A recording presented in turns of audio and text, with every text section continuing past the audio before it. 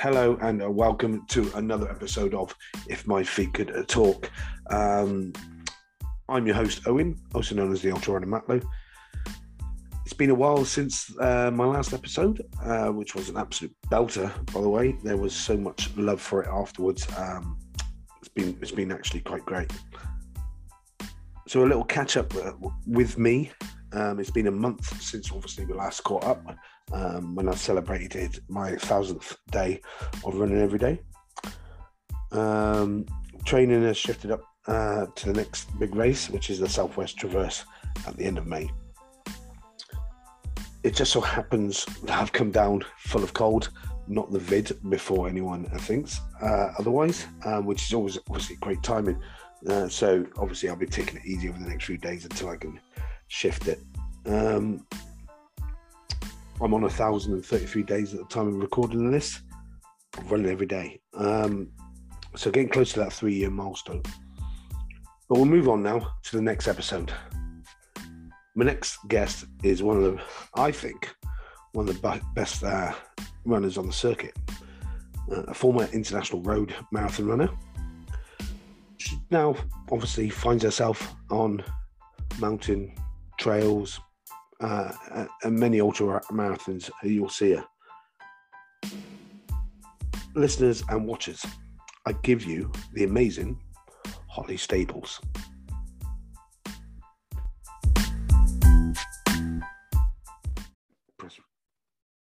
Here we go. We are recording. Hello and welcome, Holly, to the podcast. How are you doing, and how's the Stables family? All good? Oh yeah, very good. Yeah, we're struggling on. You're struggling on. How's the dog? More important. Oh, he's good. He's just here. There he is. But yeah, he's just his usual arse of a self, really. Yeah. He'll probably start barking in a minute because someone will not make a noise. That's all right. That's a part of live recording and stuff. It's the realities of it. Exactly. So I know you're not a stranger to podcasts, as you're one of the co-hosts of the popular Marathon Talk podcast with Martin Yelling. So a big thank you for giving up your time to chat with me today. I know it's quite busy at the moment for you at the moment. So there may be a few people who haven't seen or heard of you before. So can you give us a brief insight on who you are and what you do? So I am Holly Stables now. I was Holly Rush. I was Holly May before that, actually, very early on. And I'm the ASICS front runner community manager for the UK. I have done that for maybe 3 or 4 years now. I'm also a coach to not many people, a handful of people. We also have our online coaching business as well, where we do e-guides and programs. And I'm also a coach for the app Runkeeper. And I'm also an athlete myself. I call myself athlete. I guess I am still. I was more elite than I am now. So, but I still race. So that's me. That you do, and you race very well. So let's go back all those years now. So where did you grow up as a child, and were you a sporty kid? So I grew up in Somerset, where I live now. I actually grew up in the middle of nowhere. So my father was a gamekeeper. So I was brought up on a farm that was literally in the middle of nowhere. I had a really lovely upbringing until my parents got divorced. Well, not until, I mean, it was fine then, but they divorced and obviously I had to move away. But so I was brought up on a farm. My love was animals, still is really. I wasn't into any sport. In fact, I absolutely hated sport at school. The only sport I did play was rugby, women's rugby, which I really loved. But I didn't really do any running or anything like that. And I definitely didn't like, with the exception of rugby, I didn't like team sports at all. And I probably still don't actually. And so, yeah, so, and my love was horses. So I was just, my love was horses. I had horses at the farm and dogs and things like that. And actually I worked at a racing yard, and that's what I did when I first started doing any sort of sport. I actually worked in Newmarket for a bit at stables, and weekends I would ride out for a local trainer, and I wasn't doing any running at all. And I certainly wasn't in my early 20s any constructively. It wasn't until I went to university, that's when I did do the marathon. So I say early 20s. I did do a marathon then, but I wasn't a runner as such. And it wasn't until my late 20s that I sort of got back into running. I did a marathon once and that was it.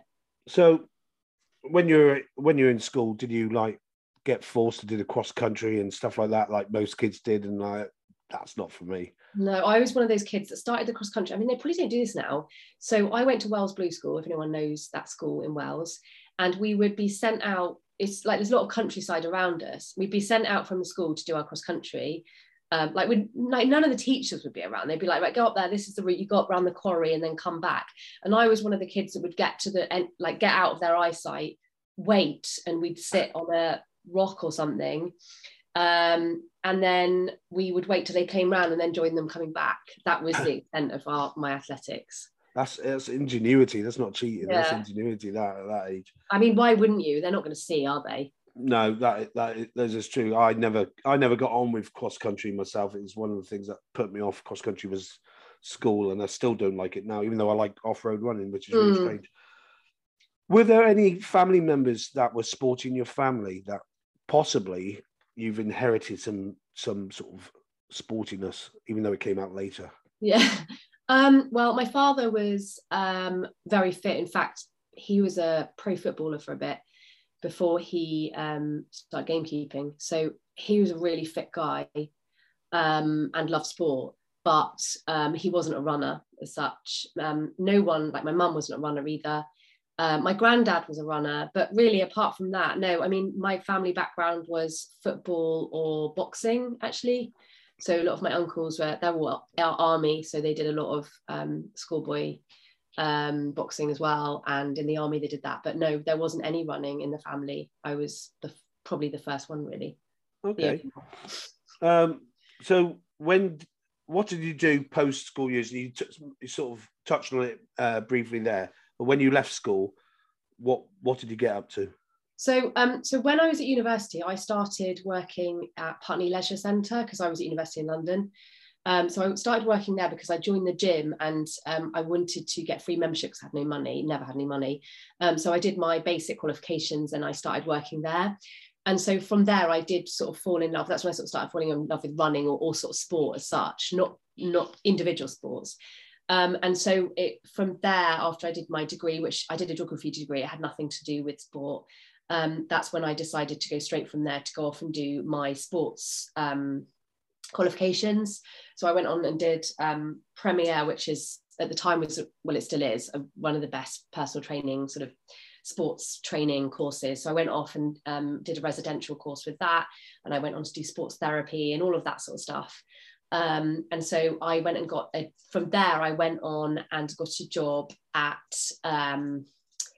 a big new leisure centre in Oxford. So I went and worked there and I managed the gym there, and that's where it all started. I mean, I went straight into sports jobs really, and then I moved back to Bath and I managed a health club here, and that's where I stayed for quite a while. And then when I was back in Bath, I did my master's in sports coaching and other sort of qualifications. So I've really actually always worked in sport. I've been really, really lucky and never really used my degree. So you sort of threw yourself into the sporting world without actually being full on sporty yourself at that point. Yeah, I mean, I was running marathons. So I did my first marathon when I was in London because I'd watched London Marathon, and I just said, I mean, I've told the story so many times, but I was like standing on the side watching the marathon with a pint of Stella in my hand and a burger. And I said to everyone, like, oh, I'm going to do this next year. Because I realized that obviously it wasn't all just elite people running, it was all sorts of different people. And I thought, I think you're sort of either that sort of person where you look at it and go, this is my idea of hell, or like, oh, I'm going to give this a go, it looks really cool. So I said I was going to do it, and I did it. And I did it the next year, which was, I always forget, it's either 97 or 98 was the first year I did it. It was a horrible year. It pissed it down with rain. The year before was really hot and sunny, hence I was standing outside with a pint of Stella. So I did it the next year, and it rained and everything rubbed because I was wearing cotton t-shirt and I was wearing rugby shorts. Was that a Mars marathon or a Flora marathon back then? Flora. Flora. It was Flora back then. Yeah. And did you have to enter the the ballot, was it? No, I did it for charity. I did it for Tusk Force, which of course was a nightmare as well, because I had to raise so much money, which as a student, I would go to parties with this. This is back in the day when you had like a sponsorship form, a paper sponsorship form. So you'd go to parties, I'd get really ratted, passed around this form, get people to sign it, never got the money from them, and then I ended up having to find the money myself towards the end to get the place. I mean, it was just crazy. I mean, this was back in the day when I probably had to make £4,500, but that was a lot of money. So I did it for charity. So I was really lucky to do that. But yes, it was a proper rude awakening to running. So and that's when you took on that charity place, was that the first time you really started getting into running and start finding your love for running? Oh yeah, literally. So the year before, when I said I was going to do it, I got an entry, and then I started training, I don't know how many weeks in advance. That's when I joined Putney Leisure Centre, because I thought I'd better join a gym or something, because I had no idea. It's funny because I obviously realised I know lots of stuff now just from doing it, not because just because I've done it so much. Whereas I realise when I say all this stuff, there'll be a lot of people who don't know any of this stuff. So it is actually very sort of relevant. So I had no idea what I was doing. I entered it was like the Leisure Centre 5K, which I did, and I entered Bath Half, which was the first sort of proper race I'd ever done, because it was my local one. Again, I wore totally inappropriate clothing for that. And then I did London Marathon, and the longest run I'd done for London Marathon was 15 miles. So I just thought, I'll just do it. So yeah, so that was really the only time I'd ever started running, and I had no plan. I just ran. I certainly didn't do any speed work or anything like that. I just ran. And how was that first race in Bath? Your first ever race? Do you know, I can't even remember. It's so long ago. I've got a picture of myself coming into the finish line, like with my arms in the air, smiling. So obviously it can't have been that bad. No, you obviously enjoyed it a little bit. Yeah, but the marathon I do remember quite vividly, because the weather was so awful, and I remember everything rubbed so badly. I mean, I couldn't wear a bra for about a week afterwards. I rubbed so badly. But I do remember thinking, when I do this, my aim is to not walk. So just try and run it all. Like, doesn't matter what pace, but just run it, and get to the finish. And that's what I did. I had no idea about times, what was good or not. I just wanted to finish. And there's pictures of me, because all my family came, my granddad and my grandma, and there's pictures of me in my foil blanket, and my ridiculous clothing. And I'm just beaming. And I remember going back to my flat in London that I shared with my boyfriend, and they all came back, and there wasn't very much room in the flat. So I sat on the floor to let everyone else sit on the sofa. And we all we were all drinking, I think they'd bought some champagne. We had champagne, and we were watching the highlights on TV, and I was chatting away, and I turned around and they were all asleep.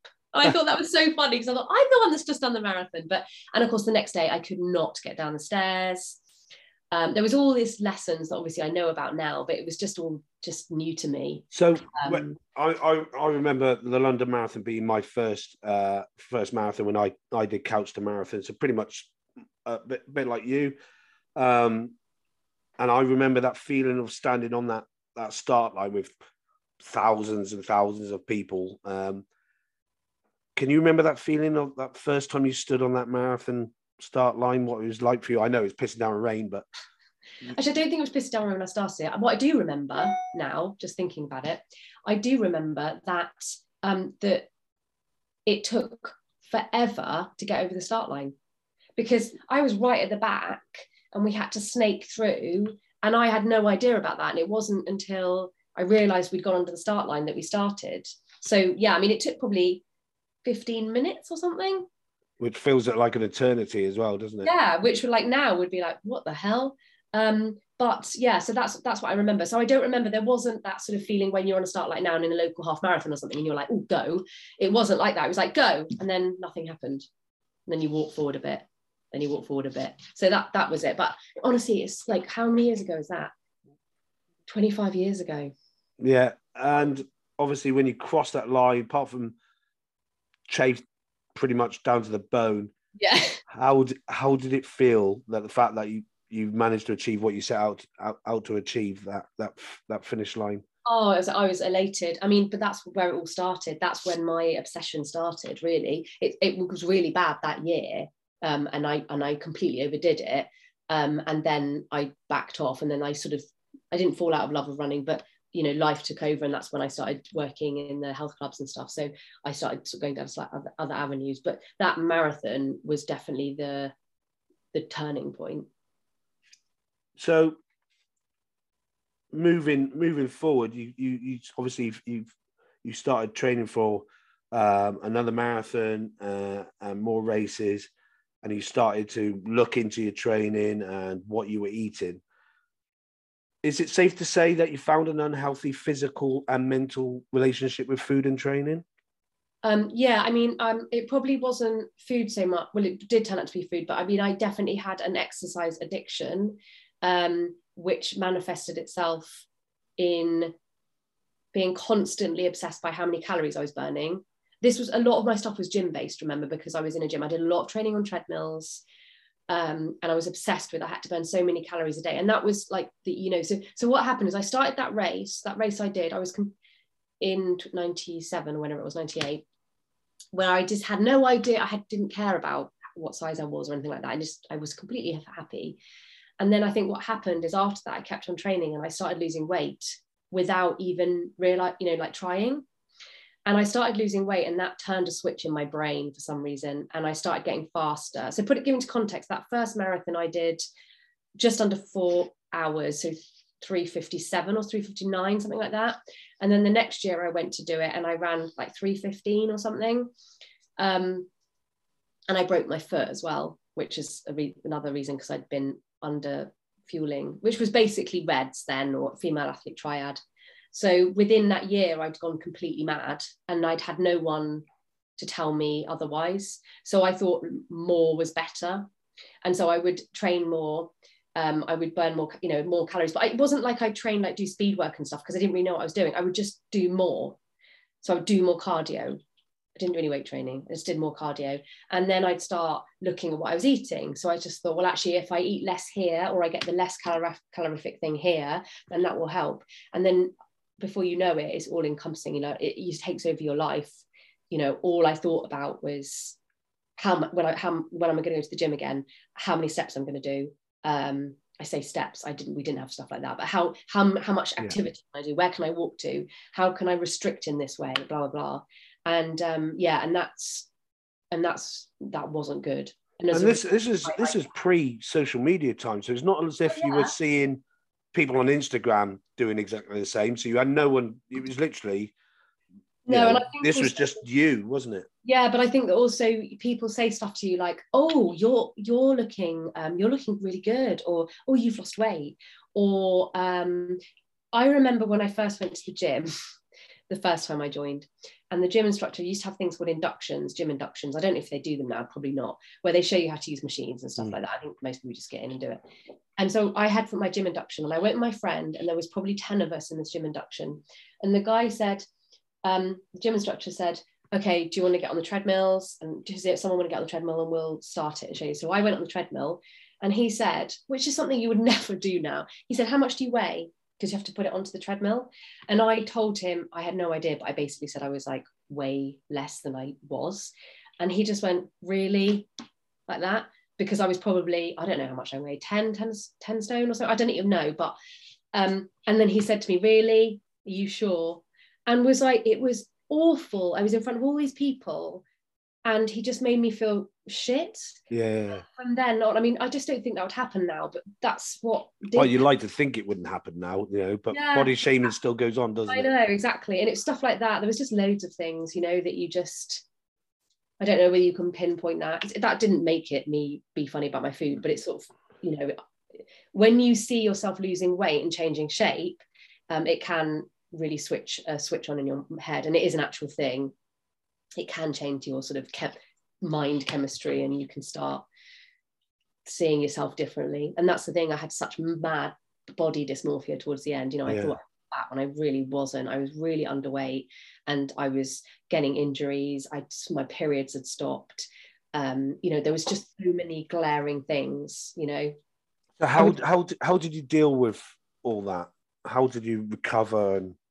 Well, I dealt with it to start with by just covering it up and just not showing that I was under eating, because in the evenings I would eat like a proper meal, but in the day I would restrict all day because there would be no one there seeing that.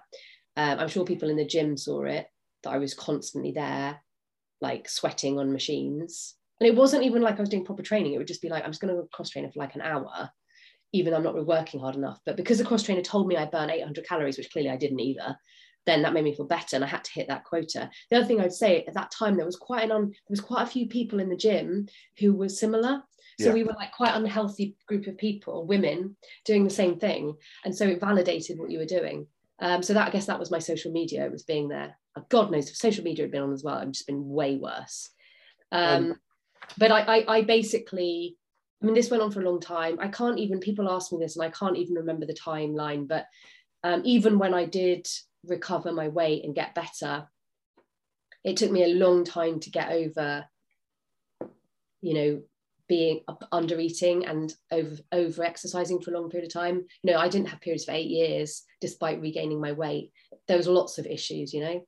And as a result, I had really bad bone density, which I've managed to reverse in my hips and almost in my back, which is amazing. But that's taken years of work. Because of that, just a quick question: did that affect your running style, the way you ran at that point? No. Your style wasn't. I've always been like gaits wise pretty good. Yeah, no, I'm pretty good. I'm a future runner. I had stress fractures because I was under fueling. Yeah. Not because I had a bad running gait or anything. Oh, and I wore racing flats pretty much all the time because they were light, so therefore I'd run faster.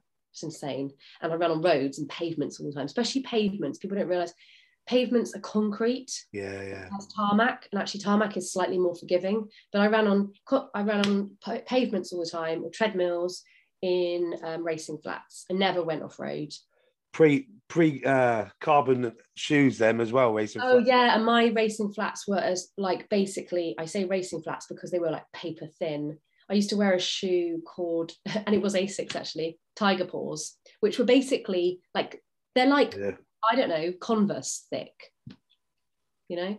Yeah, I've still got a pair of racing flats, which I blew off the dust every so often for a fast 5K tarmac once in a while, but my God, I think they feel awful now, actually. At the time, I was obsessed about having really like responsive, light daps that I could just bounce off the floor. But now I'm too old and my shock absorbers are completely, you know, shot. I need some cushioning.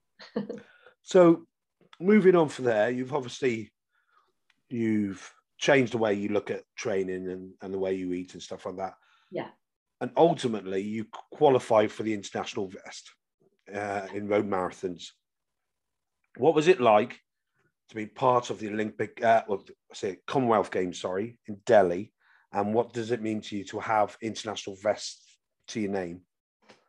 Well, my first international vest was actually in Singapore, the marathon, but my first games was the European Championships for Great Britain. And then from there, I qualified to go to the Commonwealth Games for England, which was, I never ever expected to be anywhere near that sort of standard.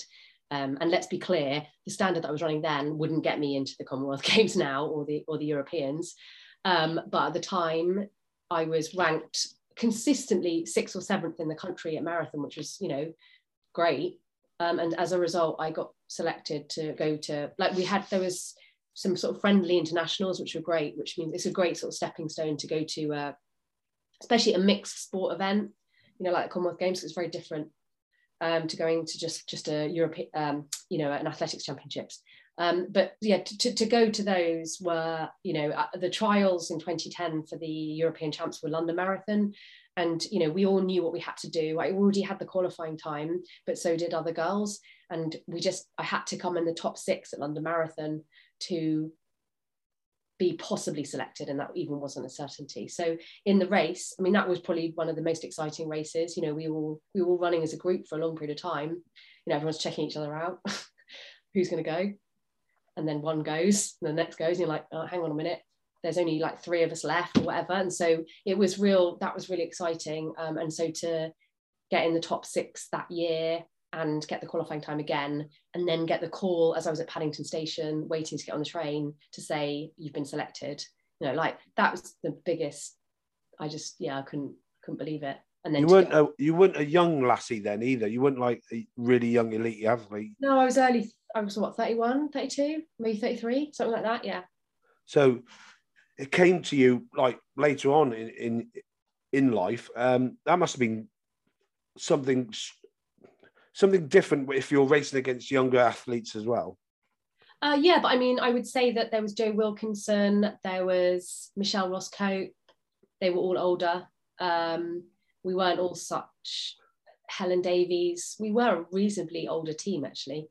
But, you know, I hadn't really started taking it seriously until I was like 26, 27.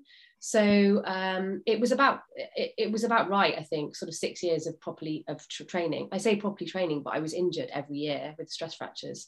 So I wasn't massively consistent, which is one thing that I would like to have changed. I would love to have had some consistency to see what I could have ran, but that didn't happen. So when did you lose the love for the road marathons? And why was that? So that was probably, so after the Europeans and then the Commonwealth Games in October, that was a big year. Like we had 3 big marathons in a year, which like now I'd be like, oh yeah, I do like marathons, whatever. But then that was a lot. I was really tired, but I still wanted to PB.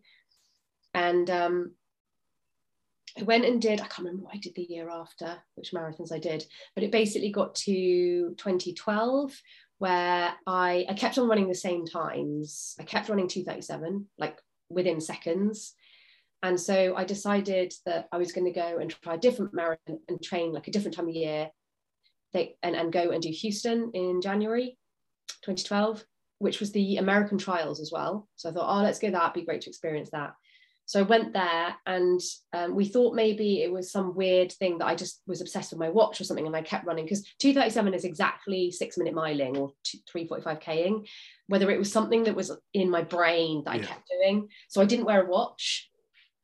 And I came around to the finish, and there's quite a long finish into Houston. And basically I came around the corner and I could see the clock and it was 2:37 again. And I was just like, this is insane. And then when I finished, it was all on concrete and my feet were ruined. Yeah. And I felt really disillusioned after that race, I've got to be honest. And then I carried on that summer. And I was like one night on the track, I just finished, I had a really bad track session. I just stopped on the side of the track and took my shoes off and just walked back. And I said, I need to stop. I need to do something different. I'm sick of it. I'm sick of all the training and the times and everything like that and hitting times. And I didn't like it anymore. And so that's when I decided to do something different. And that's when I went and booked this trip to Nepal and was there for a couple of weeks doing this multi-day stage race, completely out of my comfort zone. And I came back from that after meeting lots of different people, like non-road runners, trail runners, which I'd never heard of, or ultra runners. And I entered Comrades. And then the next year I went to Comrades. So that was 2013. And that was my first sort of ultra. And that's when I changed, I carried on doing the marathons, but I was looking to do other stuff, You came 7th, was it? Or something like that? I came 7th. That was my first ultra. It was amazing. It's not bags and Comrades. It's iconic in the ultra marathon world. Yeah, I mean, I didn't really know enough about it until I got there, and I realised what it meant to South Africans and ultra runners, and the experience was like amazing. I mean, it really like lit a fire in me. Anyone who's done Comrades or has like watched it or seen any of it, like the start line, that gives you like goosebumps. And how they're so passionate about the race, and yeah, it was amazing. Like, I loved it. It was hard. I mean, I'd be interested to see how I'd feel about it now, because I've done much longer stuff. But at the time, it was like, this is a big deal. It's 90k on road uphill, and it was one of the hottest years. It was really hot, and it was like, my God, how am I going to do this? But I did it, and then that's it. I was like, right, what should we do next? Was it the up or down version you did? It was up. It was the up. So you did the harder version, theoretically. Yeah, I mean, they say harder. It is harder actually on day, but it's quicker to recover because the down ruins your quads. Because because obviously you run from the coast inland, and then you have to get a bus back, and the bus, you're just like driving downhill all the way home, and you're like, my God, I've ran up here. Yeah. That's immense. So that was your first ultra marathon, and you Mm. came seventh. What did you start to like about the trail ultra community that started to draw you in? Oh, well, I mean, I think the thing is, so when I went to Nepal and I met the people that did, stuff like that, was like no one really cared about your PBs or what races you'd done or something. Everyone just talked about like what they'd seen that day, and like, and sat around and had a beer afterwards. And there's no like bravado, there's no comparisons. It's I just felt like much more welcomed into that. I'm not saying that road running isn't like that, but it is a bit, especially sort of elite road running. I found it was a bit sort of dog eat dog, and you never really knew whether people were being honest with you. And so that there's a lot of looking up and down, whereas with the ultras it was a bit like, oh, that's really cool, like just being much more welcoming.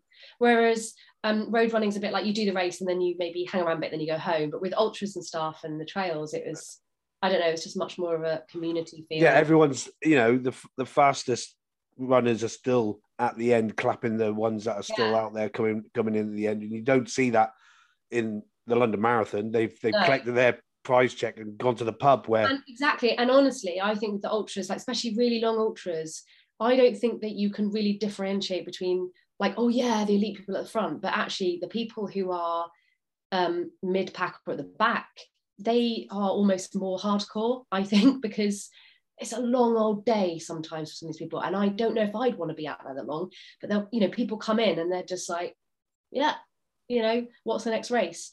And I think that's amazing, because I think it's really hard for everyone. I'm not saying that 5Ks or 10Ks, but like, let's be honest, we're going to probably finish those. Whereas you do 100 or 50 or something, like all of us going into that race are thinking, well, I could not finish this today quite easily. And that's something you will. Well, yeah, if you look at the recent ARC race, which obviously you were down there for, so many of the front runners, may not didn't finish or finish in the second half. Exactly. It means nothing. It's so true. Like if you do a 5 or 10K and the sort of people at the front, they're probably going to stay at the front, or they're going to finish, they're going to be alive at the end of it or not maimed. Whereas with the ultras, it's like, just like, I always say, so what's your aim? Like, well, I want to finish. And you don't say that when you do a 10K or a half marathon, do you really? No, I mean, obviously those that are starting out in the world of running, that is their goal, is to finish their whether it's their first 5K or whether it's their first 10K. And we've all been there. We all started somewhere. Yeah. But like you said, for those that are stepping into the ultra world, that is their first 5K, their first 10K. It's sort of, when you first step on those lines, it's like going back to the beginning again, almost. That chance of failure is quite high. Yeah, exactly. And it doesn't matter, but I'm just saying, it doesn't matter how good you are or anything can happen. When I did MB, it was like, genuinely, I just want to finish it because I possibly couldn't. Yeah, and obviously the weather conditions can change your whole day, can't it? Yeah, and also I think with ultras as well, a lot of it is your mental fortitude, like how good you are. Because you could be as fit as a flea, but the same in marathons, to be honest.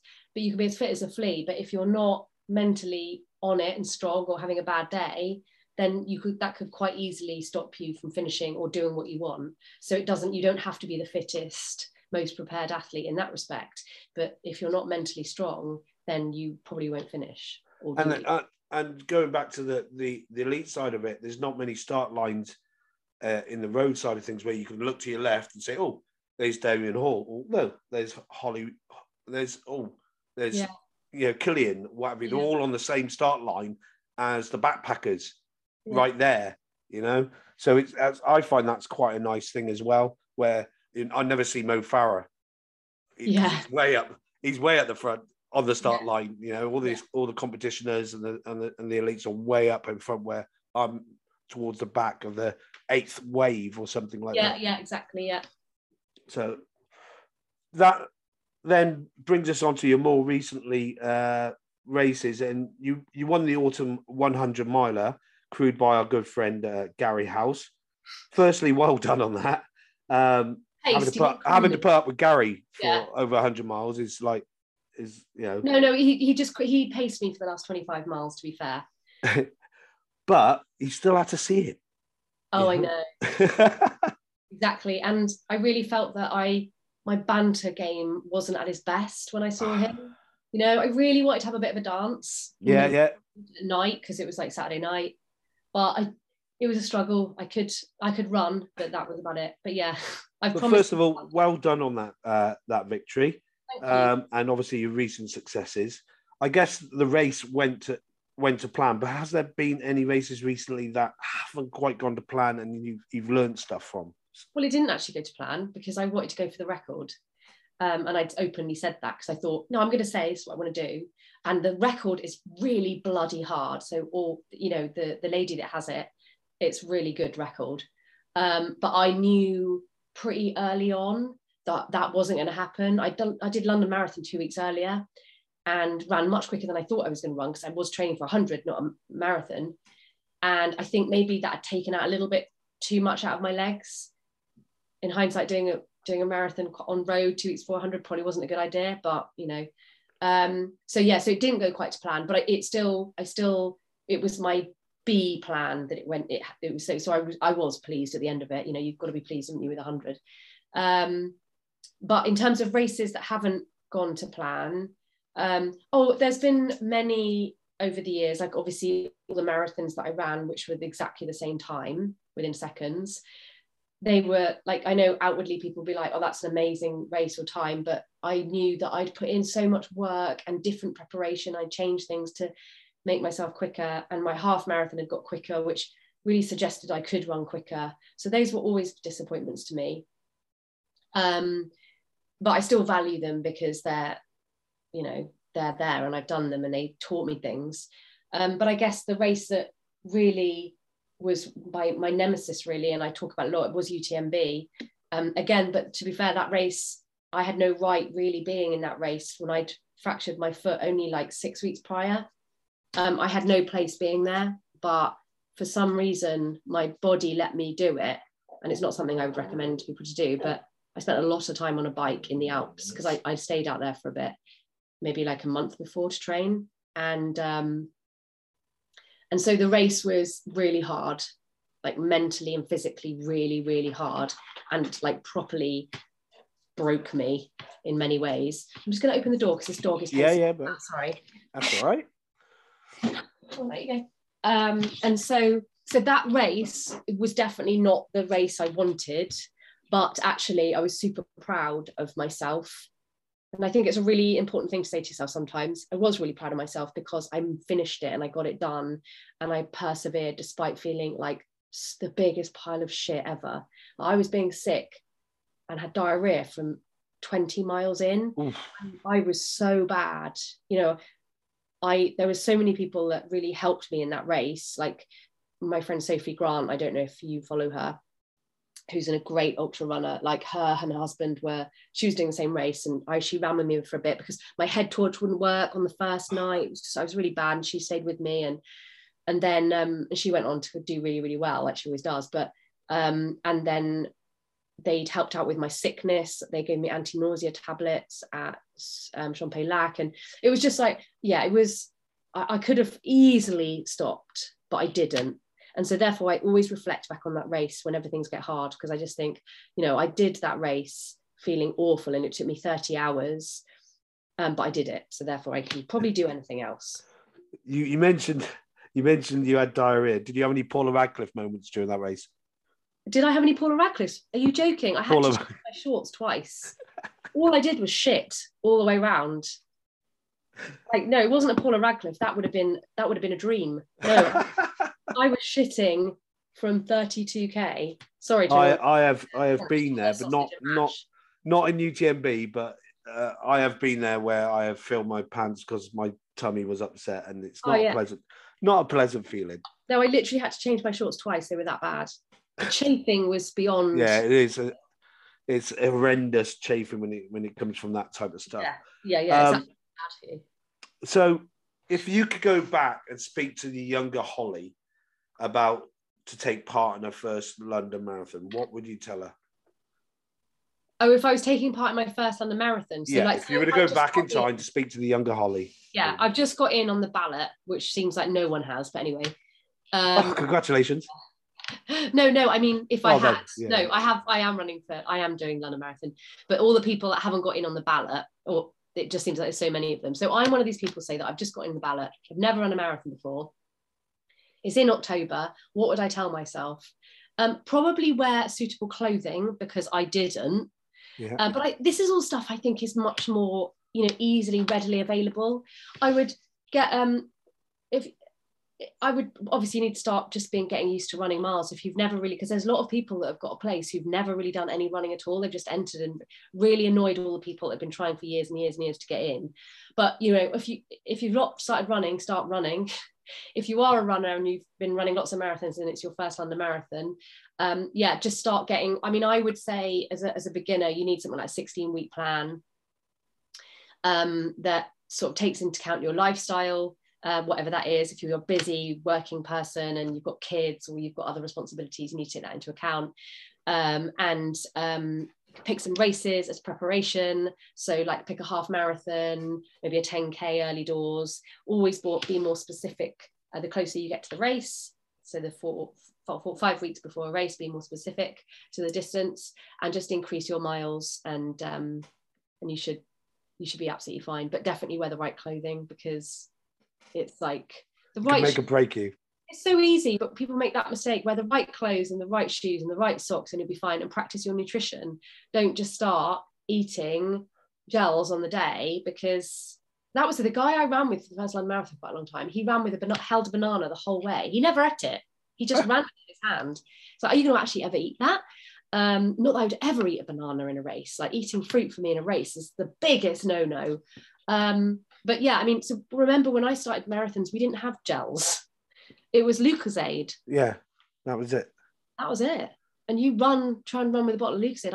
I run past my friend's house, who was like the farm further down. And I used to say to her, can you leave a bottle of water or Lucozade out at the bottom of your lane? And I'll get it on the way out and I'll get it on the way back. There was no hydration pack or anything like that. I tell you what I did do was, God, this is coming back to me. We did have those bottles. Do you remember those bottles? If you still get them, where you put your hand through them, the hole? Yeah. So I used to get those, and I'd get my dad's belts, leather belts, and I'd thread a couple through there and run with that. And then food, I had those Lucozade tablets. Do you remember you used to be able to get them? Yeah. They were like chalk in your mouth. So I'd have them. And then I sort of discovered gels, and it was High Five, and then I sort of started using them. But certainly in my first year, I didn't. People have so much information now. There's no excuse for some of this stuff. You should be able to find everything. But then I didn't. It was sort of like, give it a go and see what happens. But yeah, definitely get the right equipment. So before we move on to the 10 quick fire questions, let's just talk about the community that you've helped to build within the ASICS Frontrunner scheme. I think we should mention that. For those that don't know what the ASICS Frontrunner community is about, just can you give us some bit of information on all that and what you mean? Well, the ASICS Frontrunners are a global community. It's not just the UK. We've got like 30 countries now, and it's been going since 2010 in Germany. But in the UK, it's been 4 years now. And we are basically a group of ambassadors for the brand, for ASICS. So they are exclusive to ASICS. A bit like other running brands have now.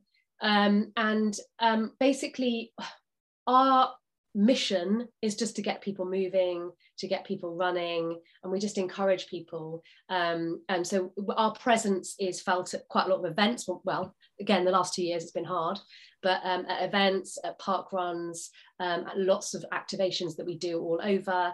If you go to many countries, you will see ASICS Frontrunner teams. Germany, they're really well recognized. It's insane. I think there's like 150 of them. In the UK now, we have 54 just up recently. And so, yeah, we are just a running community, and our mission is just to encourage people to run and enjoy it and move. It doesn't have to be marathons. It doesn't have to be ultras. It doesn't have to be 5Ks. It can just be a mile. And so that's our mission. And how did you get yourself involved in it? So I was an athlete, a sponsored athlete for ASICS. Before that, I was with Saucony, and it was just by accident I got asked to step in for Tim Don, actually, who's a triathlete, to do a world record attempt to run around Mont Blanc as a relay. And they asked me if I could step in at the last minute, and this was for ASICS, and I wasn't with.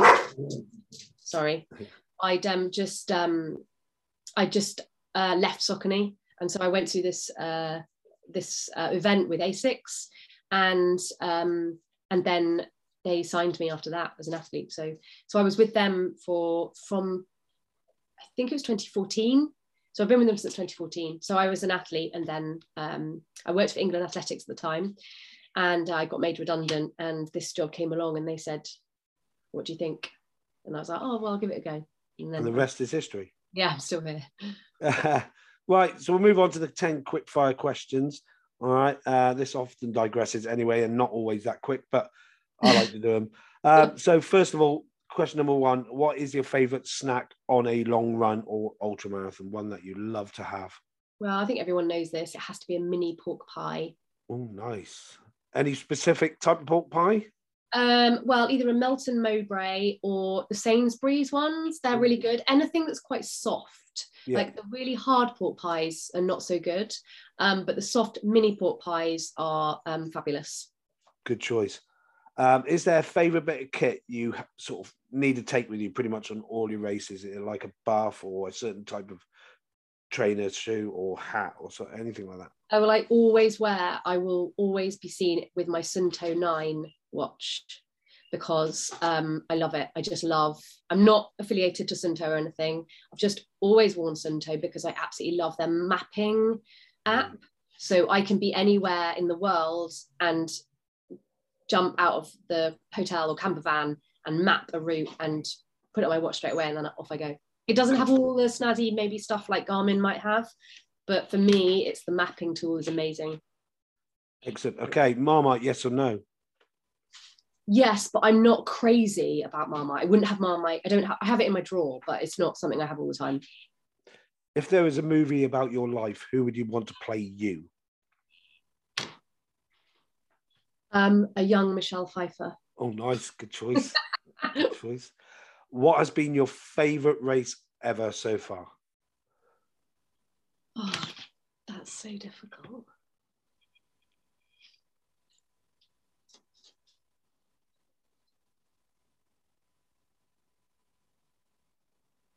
She's just thinking, everyone. Yeah. Oh, yeah, sorry, because it's different. Right. Okay. Favourite, that's really difficult because there's loads of memorable ones, but favourite is probably... Sorry, bear with me. Probably the Cotswold Way 100. Nice. My first 100. It was beautiful. What or where is your happy place? Nepal. Nepal. A song that would describe you? Oh God. Pete, what song would describe me? Rage Against the Machine? What, Killing in the Name of? Killing in the Name of, yeah. I've got a couple of suggestions, but I wouldn't want to say it. Yeah, you can say whatever you want, Pete. No, go on, tell me. I'm an Asshole by Denis Leary. Did you hear that? What was that one again? I'm an Arsehole by Denis Leary. Nice. So, come on, a proper one. Anything off the Amelie soundtrack? Yeah, no, there's lots of things I like to listen to. I like the Jan Tierson's music from the Amelie soundtrack. I use that a lot on Instagram. It's just playful French weird music. But yeah, I don't know. Or something like from Rage Against the Machine. I love that. Have you ever ranted during a run? Have I ever what? Ranced.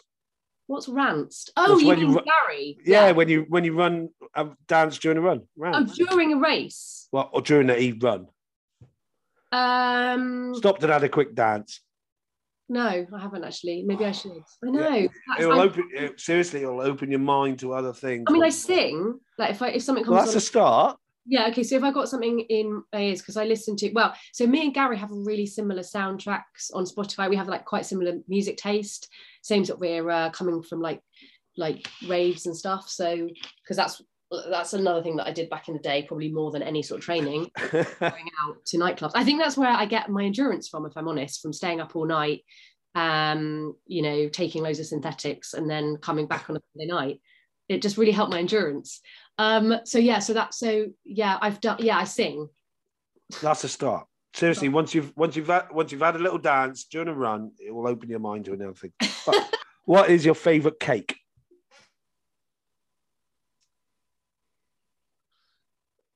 Cake. Well, can I say a pastry? Yeah, go on.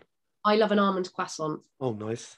Yeah. And do you have a bucket list of race that you just want to do but you haven't done yet? Western States 100. Oh, nice. So moving on, that was our 10 quick fire questions. That was quite quick. That wasn't too bad actually. What's on for future races for you? What's your future calendar looking like? Well, I've got in 3 weeks' time. Is it 3 weeks' time?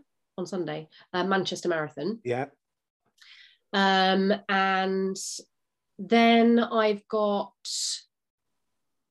Brighton the weekend after, but that's work, so I'll be doing the 10K probably. But yeah, running. But the main race I have is TDS, which is part of the UTMB series. Again, Gary's doing that, so we're going to take it down. And so that will be, I'll have done I've done CCC, UTMB, and then hopefully done TDS. So I just need to the OCC, then I've ticked them all off. And then I've got, I'm going back to the Hammond Line, which is what I did last year, which another one. Loved that race. If anyone, the Albion races are interesting, I should say the least, but they're really good. And I want to go back because I got the women's course record, but I was really close to the men's course record. So I'd love to get the men's course record. Anyone's listening, get any men out to do that. So I've got that, then I've got TDS, and then I've got London Marathon, and I'll be in a new age group. So I'll be extra old. And then not extra old, but extra old. And then I've got Arc of Attrition in January for my sins. You have, and I will see you there along with Gary. I know. He's really annoying at the moment because he's like copying me and everything. Well, I kept trying to convince him to do it, and he kept saying no because it's like too far south, or it's too cold for him, or it's too hot for him, or he'll come up with some excuse. And then when I posted that we were both on the start line, he then said, "Oh, so am I." So are you doing 100? Yeah. Oh my word, it's insane. Have you been on that course? Yeah. I mean, the fact that I've been down there loads of years and seen it, and every time I'm like, that's simple. Got absolutely no problem watching them go through Portleven and then going to the pub. Absolutely no problem. I don't feel bad at all. And then something happened this year. I watched it, and then the next day, I'm on the sort of blower to Fergie, and I'm like, oh, I think I'm going to do it. I think he messaged me saying like, oh, if there's any of our races you want to do, just let me know. And then he was giving me all these examples and none of them fitted because I've got other stuff on. And then I was like, well, I suppose I could do the Arc. He's very convincing. He is, yeah. Ferg. Yeah, he's very convincing. He once made me, after I ran from North Wales to South Wales via the Glyndwr's Way and Offers Dyke, he convinced me to do the Plague straight after, the day after. Because I thought that was a bright idea, do a 100K race after 291 miles. Well, you actually did the race, you mean, the day after? Yeah, it didn't go well.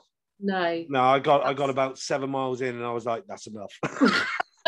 It's supposed to be really good, that one, isn't it? Yeah, it is. It is a really good. It's a really good weekend as well, just for drinking and everything else like afterwards. Yeah, I know. But I mean, the Cornish coastline in January as well. I mean, that's the killer. I think you're running more in the darkness, aren't you, than in the light? Yeah, I mean, they had a good year this year of weather. Yeah, they did. So fingers crossed, it's just as good this next year.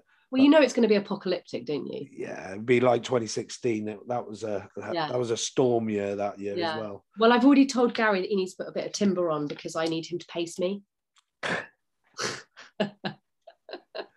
He's become a windshield.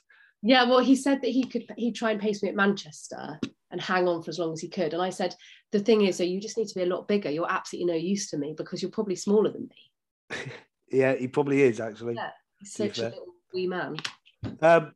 Moving on, do you have any words of advice for beginners that are just starting out in the running world? Oh, well, it's just really obvious. Just really enjoy it and remember like why you've started it. I mean, I hope you started it for a good reason, not for a bad reason, not because someone's told you to do it or told you that, asked you how much you weigh to get on a treadmill.